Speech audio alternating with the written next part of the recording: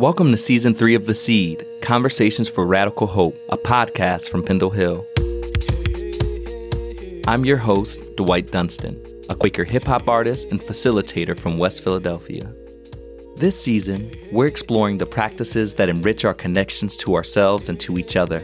How do we cultivate relationships in spiritual community? How do these relationships and practices support our work for liberation and justice and transform our sense of what is possible? As people engage with us in conversation, one of the things that is strong for me is, this is a very practical way of tending to the land of transformation, to the land of happiness, to the land of building community. The reality that spirit is always present. Whether we are aware of it, whether we are paying attention, whether we invited spirit in, spirit's there.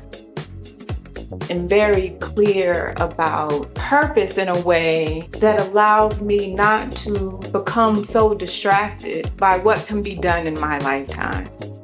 Whatever we need in order to be able to make ritual together, we already have it.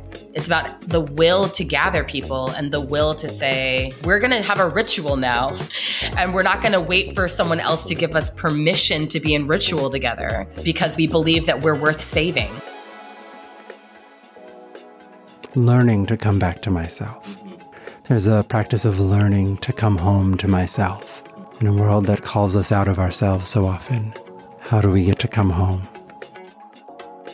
Join us in exploring the worlds growing up through the cracks of our broken systems by subscribing to The Seed wherever you get your podcast.